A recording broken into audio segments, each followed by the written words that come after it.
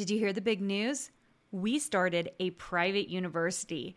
We are rolling out a new design certificate program and a master's degree program along with our Design Suite Mastermind. We have new enrollment dates coming up for these programs. And if you want to watch a 10-minute video and learn more, go to designsuitecourses.com/learn. My name is Karina Gardner, and I'm what you would call a practical designer. If you're ready to create a life that you love, become an incredible force for good, and generate income while pursuing your dreams, this is the podcast for you. Welcome to Make and Design. All right, you guys, we're going to have a little bit of a meatier session on today's podcast. We're going to talk about the 4 traits every good designer needs to have. These are going to feel like, yeah, duh, Karina, except for why are so many designers not doing them? So hopefully, if you're going through this checklist with me, that you're also going to be like, yep, I am that. Yep, I am that. And you can check all 4 of these off and you're good to go, okay? You might even rate yourself maybe 1 to 10, 10 being like you are rocking it in this area, to help you kind of determine like where are your holes? What could you do better, okay? All right, this is my number 1 thing, okay, for designers. And maybe it was because I was a creative director. Reliable. If you are not a reliable, and I should say consistent designer, I don't want you on my team, okay? That is 100% the case. I don't want you on my team, okay? So I want designers who turn in stuff on the regular, so they're very consistent with the way they turn things in. That is so important to me. It's actually one of the things we do in Design Suite is we have something called the Art to Cart Challenge. We just started a new round of it in January. And one of the things everyone has to do is consistently, first of all, put up their screenshots, but then also consistently turn in stuff to their shops. Why do I have them do that? Because I think when you learn how to be a consistent designer and you're very reliable to someone who doesn't expect you to be reliable, like an online shop, and they don't care when you turn stuff in, but you become very reliable with turning that in, what happens? You become that way for manufacturers, okay? And you're not late, you are very focused, and you get your stuff in. Now, have I ever been late for design work? Yes, I have, okay? I don't like that quality when I have overburdened myself. And oh my gosh, 2022 was the year of over scheduling. One of my goals for 2023 was to under schedule myself because projects popped up. There are some new initiatives that we wanted to do in Design Suite. We pushed them off. I was like, we can't get these done. Like, I am not going to work at a back-breaking pace in 2023. We did in 2022 because we hired most of our team in that year and it was just crazy. It was crazy in the best ways, okay? But I think that the part of the reason we're reliable is because we put the right amount of things on our plate, okay? And I will be the first to admit, Megan Summerall, who's my time management friend, would tell you that I overload my calendar in a way I should not, okay? So 2023, I'm not going to do that as much, and I'm going to become even more reliable because I think that is a huge piece of being a great designer, okay? Sorry, if you're on YouTube, you'll see I'm looking at my notes. Number 2 is efficient. I really think a great designer is efficient. Now, that it all goes together, right? Because part of the reason we're so reliable is because we work efficiently and we're getting things done, right? So if we're efficient with our work, that means that we're prioritizing the things that need to be prioritized, right? We're not slow. We learn Illustrator, we learn Photoshop, we're working fast. We're using all the different tools that are at our disposal to make us fast and good. We have someone in Design Suite, you know who you are if you're listening to this, who hasn't upgraded her software. And I don't know if she realizes it's holding her back. It's because she's not being efficient. And if we can be efficient, what will happen is we move forward quicker. We design faster. We can move between the iPad and our computer faster. Production work gets done quicker. There are lots of tools that will help you become more efficient. Guys, if you have a very, very old computer, we have to talk about that. And lots of people will say, well, I don't know what kind of computer to get. Get one that's good. Get one that holds graphics. Get one that has lots of memory. Don't go for the cheapest thing out there, okay? Because it will cost you money if you're not efficient and faster. It will cost you money, you guys. People don't realize that. They're like, I don't want to spend an extra $500, okay? Instead, they buy a little bit cheaper of a thing, okay, that's not quite as fast, and then you sit there and you start compounding. If you could do the math, if you could say, okay, well, I maybe only lost 5 minutes today. We'll say it's something low, but 5 minutes a day because I wasn't quite as efficient as what the other machine could do, okay? Well, 5 minutes for a week is 35 minutes, right? 35 minutes, okay? For me, I just want you to know, I sat down and did production. I actually scheduled myself 2 hours of production on a manufacturer's work that I was working on. I scheduled 2 hours for it. It literally took me 30 minutes. It was stupidly fast. And I didn't know it was going to be that fast.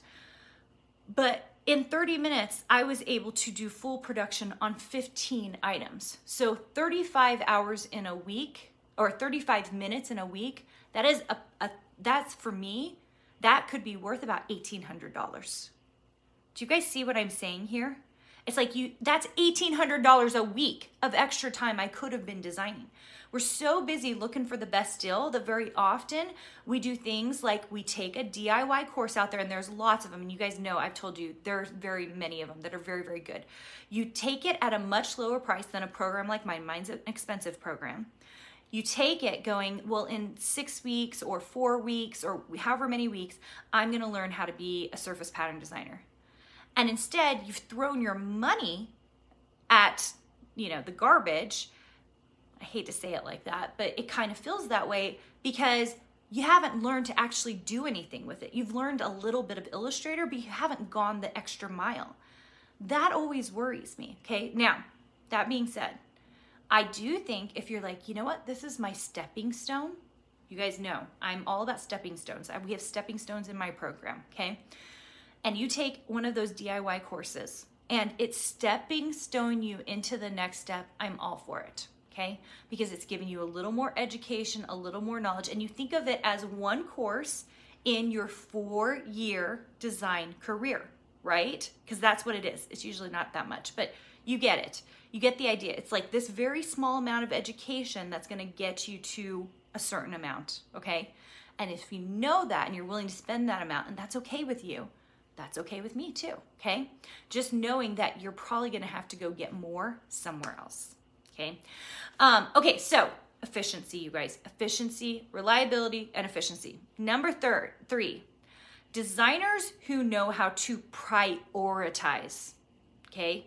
Now, it's so funny. I was listening, who was I hearing talk about this? About how it's so funny that the word priority should never have a plural at the end of it. And I tend to do this, okay? Where I will say my priorities. The whole idea of a priority is that there's one. There's one thing that's a priority. And instead, I think we get a little overwhelmed because we're like, oh, I have all these priorities. And the thing is, that word means that there should be one thing that is the priority. Everything else is not a priority because it wouldn't be number 1, right? So it's all these other things sitting on your list. So number 1 is the priority. And designers who know how to prioritize, that means they know how to put things in the order of the things that matter most. Let me give you an example, okay? So in November, actually October, November, December. I was under the gun for a lot of things. I can't even tell you. Oh, so many things, okay? And I had started a different program to teach me how to, create this new video, okay? And it took me 2 months solid to build this thing, okay? So it took a little while to figure it all out. Meanwhile, my whole team is like, Karina, where are the podcast episodes? Karina, where's the Instagram reels? Karina, where are the YouTube channel videos? Karina, where's the Ink Club videos? All the things, right? Because I needed to do those. I couldn't hand those off to someone else. You guys, I do a lot in my company on top of just being the face of it. And so but I said to them, listen, guys, this is the priority. I have to finish this thing. And once it's done, it's going to make all of our lives so much easier. And I think they would agree at this point that it has made everyone's lives a ton easier. But I made sure it was the priority. It was the number one thing. I had heartache about it for 2 months because there were other things I was supposed to be doing. I stopped writing my book at the time. I stopped a number of different things to do this one thing. That is good prioritization. Why? Because I knew it would give me time back later. There's a great book called Procrastinate to, I can't quite remember. It's Rory Vaden. So if anybody's listening to this, and I probably should put it in the notes, Procrastinate to, I can't remember. But anyway, it's Rory Vaden. And he talks about if you can do things, procrastinate on purpose. I knew it would come to me. Procrastinate on purpose. If I do things today that will multiply my time, and he has a TED Talk about it too, that will multiply my time for tomorrow, then that is a good priority, okay? So I'm constantly choosing things during my day that are my priorities that if I can do them now, they will multiply my time in the future, okay? And I know if I do enough of those things right here in the next couple of years, I actually will get a lot of my time back, or I'll get time back that I want to be using for other things. For example, in 2022, I didn't get to design as much. I was the creative director over designers for a lot of things, but I didn't get I didn't get to design as much. My goal in 2023 was to design more. I wanted to design more. So how do I bring that up to become a priority? Well, you will see in the next year, you will see how we're kind of switching things up to make sure that that's a priority amongst, of course, second to that, design more, teach more, okay? I think by designing more, I teach better. That's the bottom line for me. That's not the way it is for everybody. I think there are a lot of people who love teaching and then they design a little bit on the side. I think the more I design, the better of a teacher I can be because I'm in it. I'm in the realness of being a designer. Plus, you guys, the reason I got into this is because I love being a designer. It is the best. If I'm being totally honest, it's the best. Okay, are we good? So number 1 was reliable. Number 2 is efficient. Number 3 is the ability to prioritize, okay? Number 4 is, I'm going to put it lightly, nicely, and then I'm going to tell you how I really feel about it. Number 4 is designers who tend to succeed love what they do. And they don't just love the fun parts. They love the hard parts too. I feel like I need to say that again because this is where the hobbyists, like designers, where that all comes out. Designers who love not only the fun parts, but they love the hard parts as well. Those are the designers that succeed. Now, this is where I want to dig into it. I do say love here, but I would say some of us are obsessed. I am obsessed with great design work. I'm obsessed with designers who produce great design work. I'm obsessed with creating great design work. If we become obsessed with what we're doing, and that doesn't mean perfect, you guys. I am really anti-perfect. I do not produce perfect things. Very often, I make lots of mistakes around it, okay? But instead, I become obsessed with the process, obsessed with what will get more design work out there and what's really beautiful and what would I use? What would I really like to use, okay? So you have to love everything about design. Now, are you gonna love it at the beginning? No. I remember at the beginning, I was just like, oh, the drudgery. I don't want to do this. I don't want to work on this.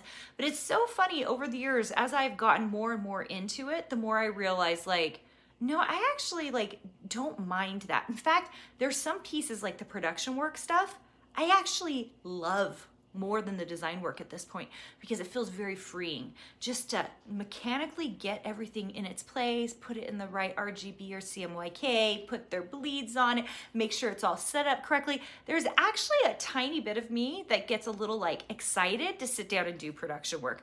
That was not the case for years and years and years. So just like anything else we're doing in our business, it doesn't mean you will love it now, but you will grow to love it, okay? And I do think some of us need an attitude adjustment about loving it.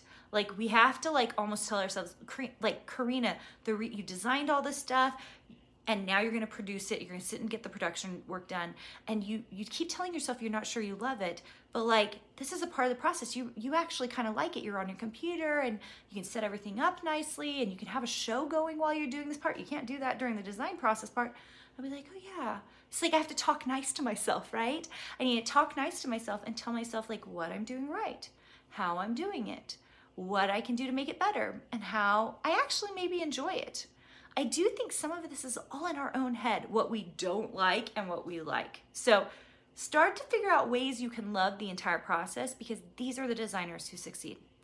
All right, you guys, hope you enjoyed this. I hope you loved these 4 things, and I hope you can see that these are the things that successful designers are doing. And the more you do them, the more successful you will be.